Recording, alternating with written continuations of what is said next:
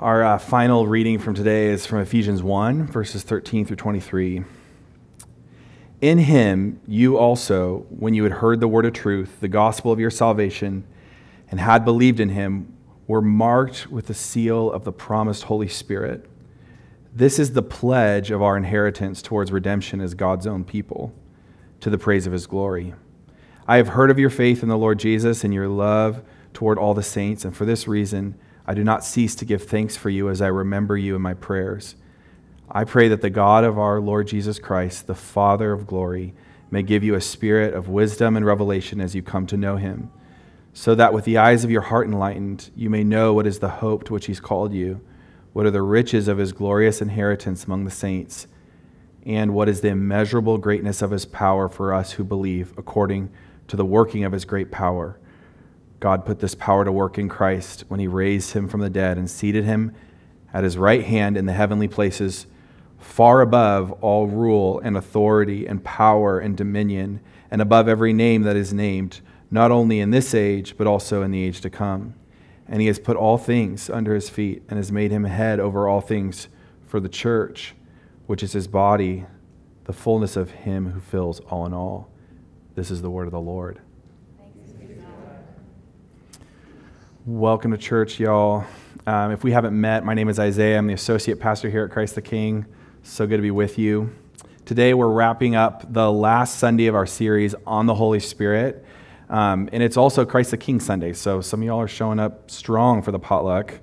I saw you with your casseroles headed in the back. So we're looking forward to that. It's also the end of our church year. So actually, this is Christ the King Sunday marks the end of one church calendar year, and then next Sunday will be the beginning of the new year for us. As we head into Advent, we have this focus on the incarnation of the second coming of Jesus, his presence with us, and how to live into some of the hardest parts of our world as it stands. So that's what you can look forward to in the next couple weeks as we're heading towards Christmas and Epiphany.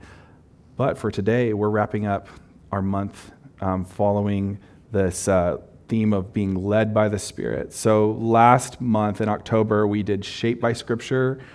Christ the King is a 3-streams church, and so we've been emphasizing each one of those streams in these months. So first, Shaped by Scripture. This month has been led by the Spirit, and then this coming month in December through Advent will be focused on strengthened by sacraments. So today's sermon is on the work and person of the Holy Spirit, and we're going to use this text out of Ephesians 1. But don't worry, I'm not going to try to teach through this run-on sentence that any English teacher would have, or probably, honestly, Greek teacher. I'm pretty sure. Paul is kind of notorious for that. So we're not going to try to do that. We'd be here all day, and we've got a potluck to get to. So we're just going to look at a couple of verses. But I want you to hear one thing today, if you're going to hear one thing, and that's if you don't hear anything else, that encountering the Holy Spirit is encountering God's love. Encountering the Holy Spirit is encountering God's love.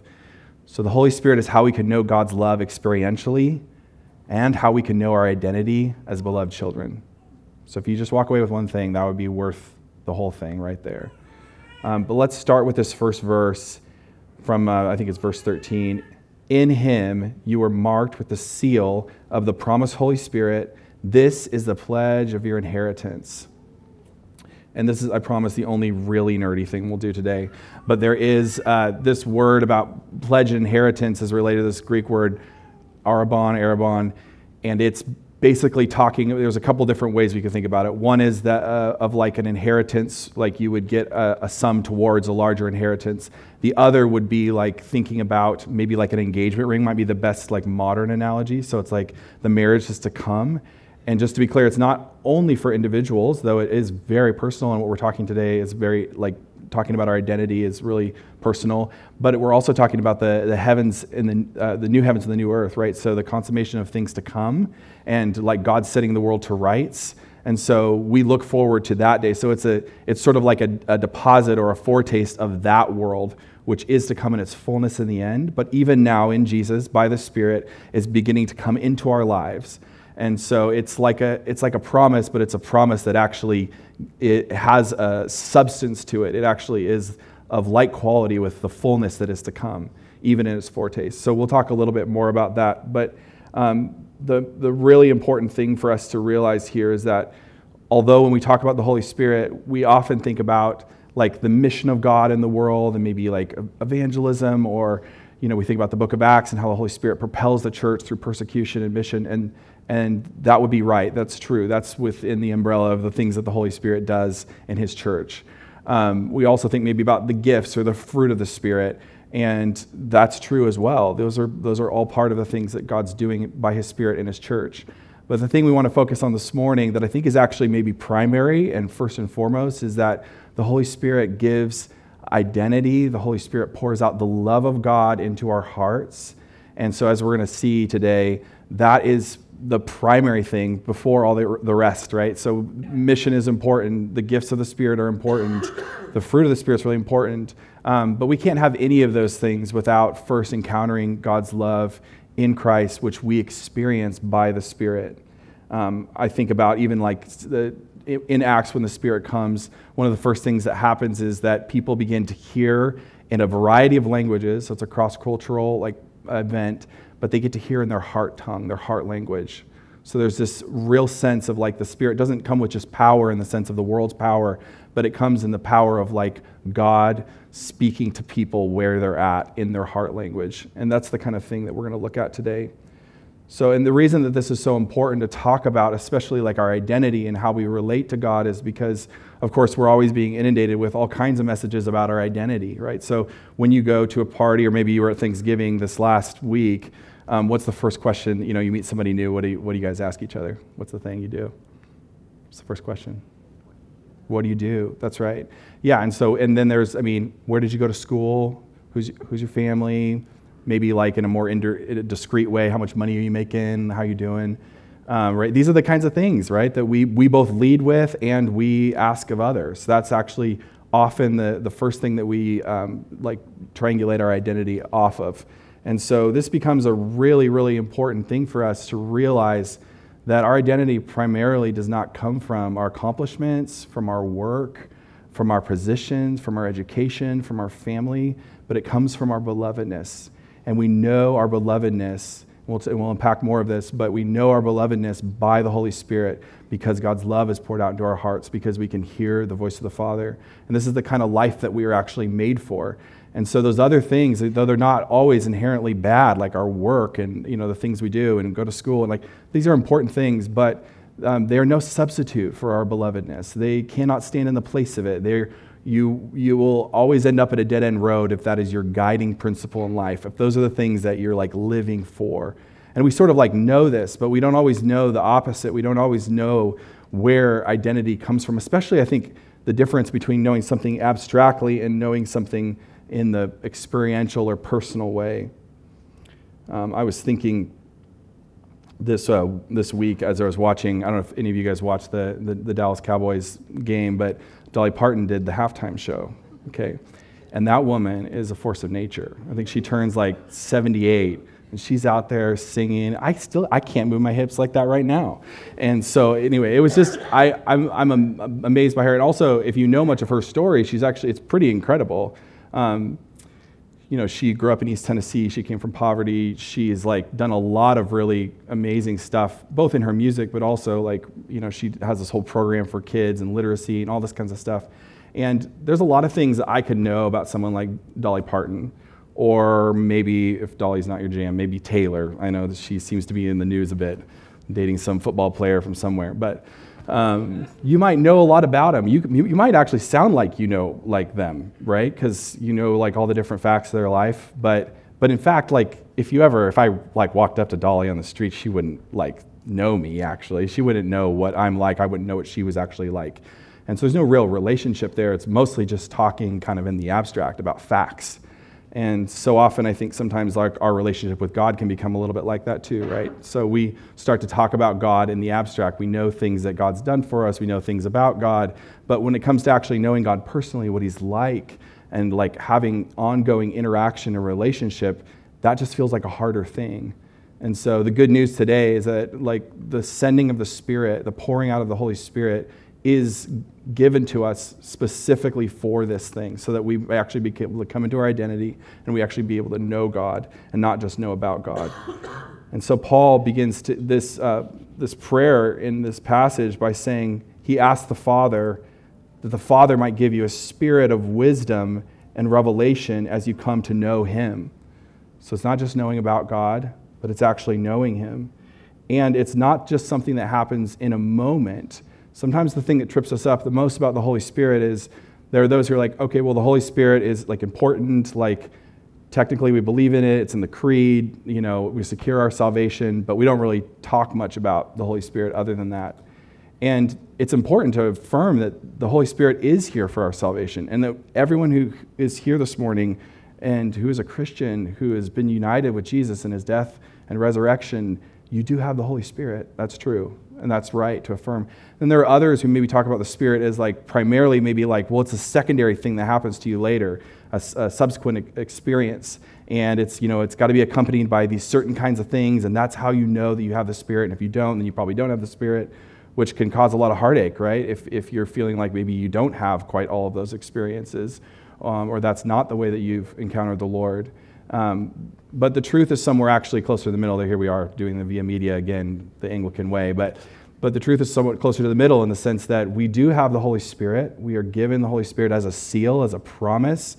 We're also given the ongoing work of the Spirit in our life. And so it's actually not about one like mountaintop experience, but it's like it might include that and probably in your life, maybe many times even, but it's also the everyday experience of the Spirit. So like even Paul's encouragement later in this letter and in other places in the New Testament, he'll say, be filled with the Spirit. And really you could translate it, be ongoingly filled with the Spirit of God. Not just one time, like subsequent experience, not something that just happens at your salvation, but an ongoing relationship with God by the Spirit. And it's the Spirit that brings us into our identity, and the identity that we have is because of Jesus. So one way we could think about this is that all of the things that Jesus has done in his life, you think about his ministry, you think about his teaching, you think about his death on the cross, you think about his resurrection and his ascension to the right hand of the Father, where they together, the Book of Acts says, pour out the Holy Spirit. You think about that life, and the striking claim of the New Testament writers is they say, yes, that life was specific and important in terms of Jesus' identity as like the Son of God by nature. But they do this curious little thing where they start beginning to talk about how Christians are people who have also been brought into Christ's baptism and his life and his death and resurrection, and that his Father becomes their Father, that he calls God Abba, and then by the Spirit they begin to call God Abba or Father, right? So it's a totally new way of reading the Gospels, because of course this first point that needs to be said is that Jesus really is being revealed as a Son of God uniquely by nature. But there's also this secondary part where the kind of life that the Holy Spirit enables us to live is the life of immersion into Christ's actual journey, right? And so in the book of Ephesians, for example, Paul will continually talk about being in Christ. It's like every other word. And honestly, I think most of us, myself included, just skip over. We're like, I don't know what you're talking about, these run-on sentences, and in Christ is like thrown in every other word. But what he's really trying to point you to is to say, salvation is not something that's primarily just credited to your account as though you have this big, debt of sin, and then of course God is like in the person of Jesus living this perfect life, and now that can be credited to your account. Or maybe you've heard it this way, like the Father can look on you now because Jesus is kind of standing in between you and him. Have you guys heard this before? Does this sound familiar? A couple of you. So we're thinking mostly in terms of kind of like a little bit like almost economically, right? Like credits. And there are some places in the New Testament where it does seem like it kind of goes that direction, but it's actually not the primary metaphor. And so the primary metaphor for salvation is not about debits and credits in the abstract, as though Jesus were across the room and he's like, hey, I did the good work, so you're off the hook, or if he's standing in front of us, so like looking at the Father, like you can't see them in their wretchedness, like I'm here, it's okay. But rather, actually, there's something much more powerful going on where salvation is understood as union with Jesus. And that's a really bold claim. What does it mean to be in Christ? What does it mean to be united to Jesus? Well, put simply, it means this similar kind of thing of being filled with the Spirit. Because, of course, in the days of the disciples, they're following Jesus around. He's their rabbi. And many of you guys have wondered probably, as have I, like, how are we supposed to do this work of discipleship if these guys who spent time with him, who ate meals with him, who like could actually like touch him and get a hug from him and like follow him around and see what he did, like it makes sense that they're like his disciples, his apprentices, his followers, because they're with him. But what about us? Like, we're not in the flesh in the first century in Palestine. We're here in 21st century, like Northwest Arkansas. So like, what does that even mean to be a disciple or follower? Is that even possible? And if so, how can we do that? Is that something we just do in the abstract, like we were talking before? Is it just kind of living up to his teachings or some ideas about him? Is it just affirming truths? Like, yeah, check the box. No, it's ongoing interactive relationships, just like the disciples. But Jesus says this, it's better that I go so that the Spirit can come. And so the Spirit is the Spirit of Jesus with us, who helps us live into our identity and our union with Jesus. It brings to mind, Jesus says this, he says even before the Spirit comes, he says, the Spirit will remind you all the things I've told you. And so both in Jesus' ministry and his life and his teaching, the Spirit comes to unite us with him, right? So that we can begin to live life in the kingdom of God, live life united with Jesus.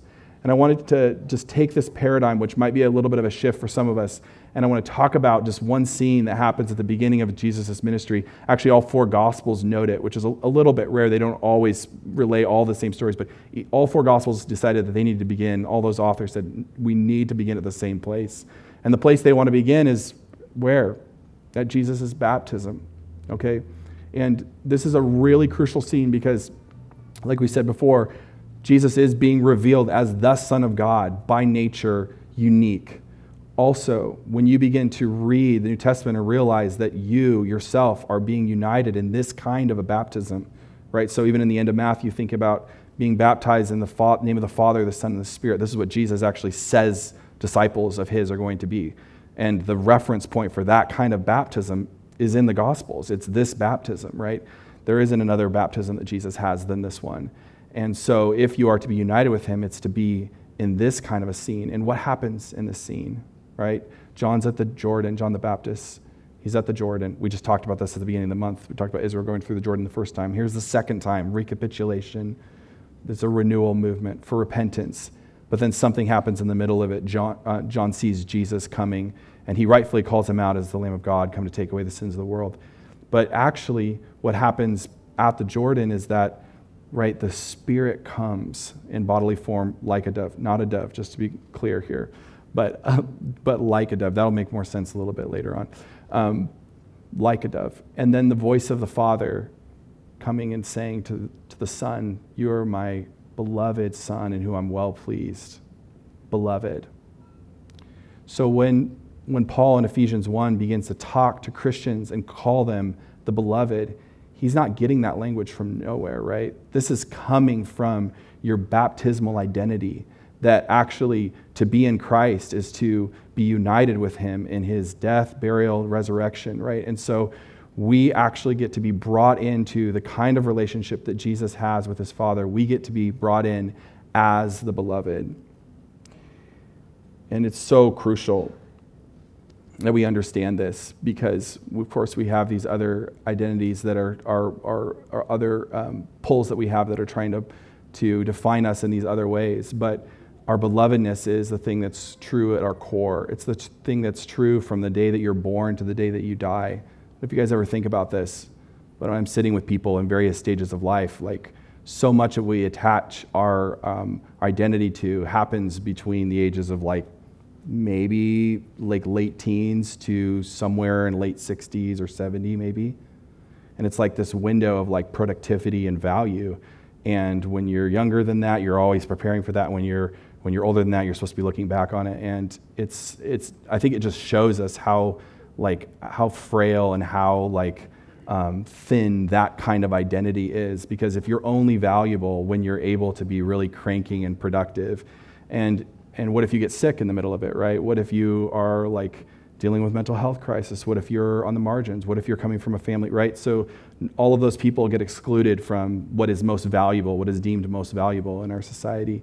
And the truth of the gospel, the truth of life in Jesus that is affected by the Spirit is actually that your belovedness is not something that you do For Jesus, it happens at his baptism, which is before he does any kind of ministry at all. It's actually just the true fact of his being is that he's beloved by God.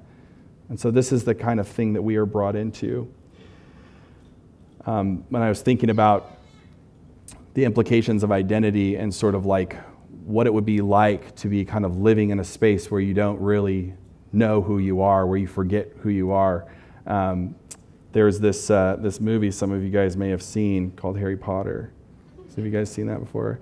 Now, up until a couple of weeks ago, I hadn't watched that because I'm a Christian, and so, but my wife, who's here this morning, she wasn't feeling very well, and it was sort of one of those moments of can I do anything to help you, that kind of. And she was like, well, you could watch Harry Potter with me, and so I've been fending it off for 5 years, but here we are. So I don't know who raised her, but So it was interesting because as I'm thinking about this, so the Harry Potter story, as y'all might know, I know it came out in 2002, so some spoiler for anyone who hasn't seen it, but I think I'm the last one.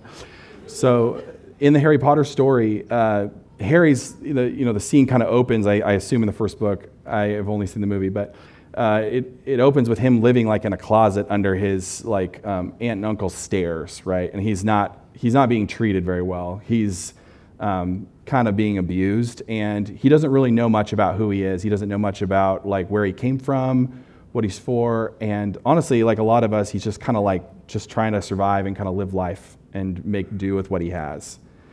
But there's this moment in the beginning of that movie, right, where a letter comes for Harry, right? The messenger owl. I looked this up. Okay, the messenger owl brings. Yeah, I wanted to be correct because I knew somebody would correct me. We don't need those kinds of emails. So the messenger owl comes and brings this invitation, and he opens it, and it's like this invitation to the school, but it's more than that. It's actually to his whole future. He starts to come into what he learns is he's not just this orphan kid who's just kind of living under the stairs trying to eke out an existence, but actually his parents, he's actually a wizard. Not very Christian, but he's a wizard, and his parents were his deceased parents also wizards, and he's coming from this family inheritance. He is a destiny, okay? But of course, as the scene goes on, his aunt and uncle who are trying to kind of push him down, they tear up the letter and they throw it in the fire and this whole thing. And there's this particular scene where, maybe you guys have seen this, where all of a sudden all these owls start coming and landing on his lawn outside his aunt and uncle's house, and they are incessantly bringing all of these letters until the letters begin to float around the house, and there is no way to shut it down. And I want to be careful to draw too strong of a parallel between messenger owls and the Holy Spirit, but there is an invitation from the Spirit to our true identity, to our true belovedness. There is an invitation that comes from the persistence of the Spirit that says, you're not just going to live this life where you're just trying to eke it out and figure out how to survive, but actually you were made for something. You have an inheritance. This is the truth of your being. Later on, Paul will talk about this is how he describes being led by the Spirit, which is our theme. He says, for all who are led by the Spirit of God are the children of God.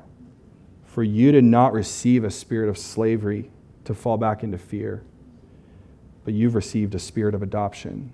So what was true of Jesus by nature becomes true of us by adoption.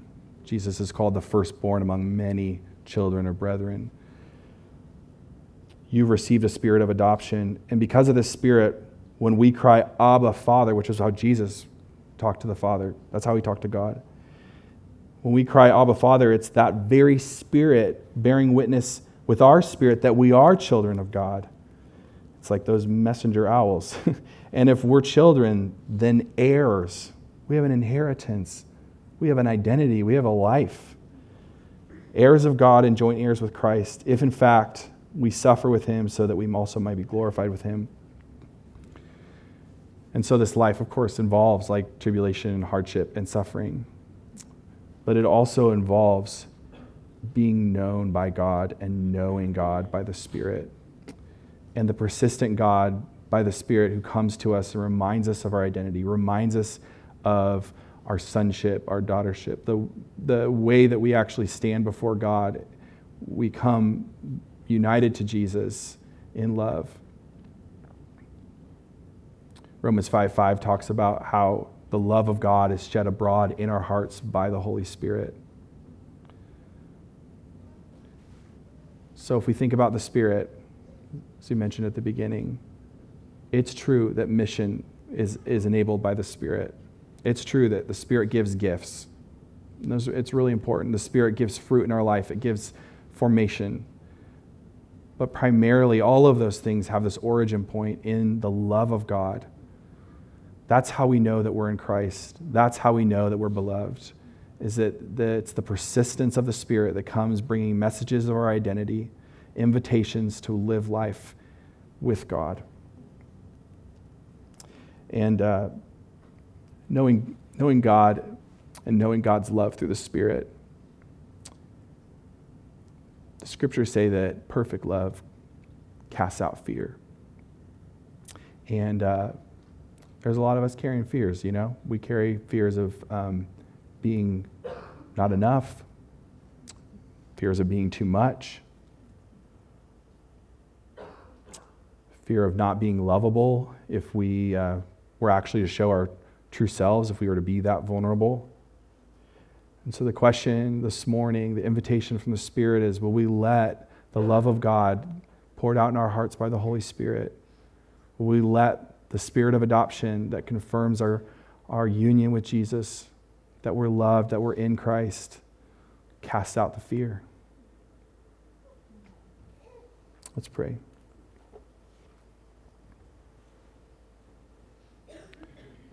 Come, Holy Spirit.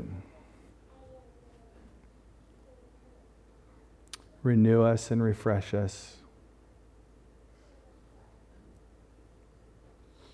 Remind us of things you've told us. Pour out the love of the Father in our hearts this morning. And Lord, especially for my brothers and sisters who are wounded, who are feeling shut down or shut off to love, maybe even feeling a little numb right now. Lord, we ask for the comfort. Your Spirit is called the Comforter. Your Spirit's called the Helper, the Paraclete, the helping presence. So we ask, Lord, for your helping presence with us this morning to take steps towards you, because your invitations come and they're good ones. Invitations to our identity, invitations to our life with you, invitations to the life that you have for us, things that you have for us, good things that you have for us to do in the world. Yeah, remind us of our sonship. Remind us that we're children. And Lord, I ask right now even for the courage for us to be able to let you in and to be able to pray in the Spirit, that we be able to actually address you, not just in the abstract, but in the personal. Not just knowing things about you, but actually knowing you. And we thank you for your spirit of wisdom and revelation. We thank you for your love. We pray these things in Jesus' name. Amen.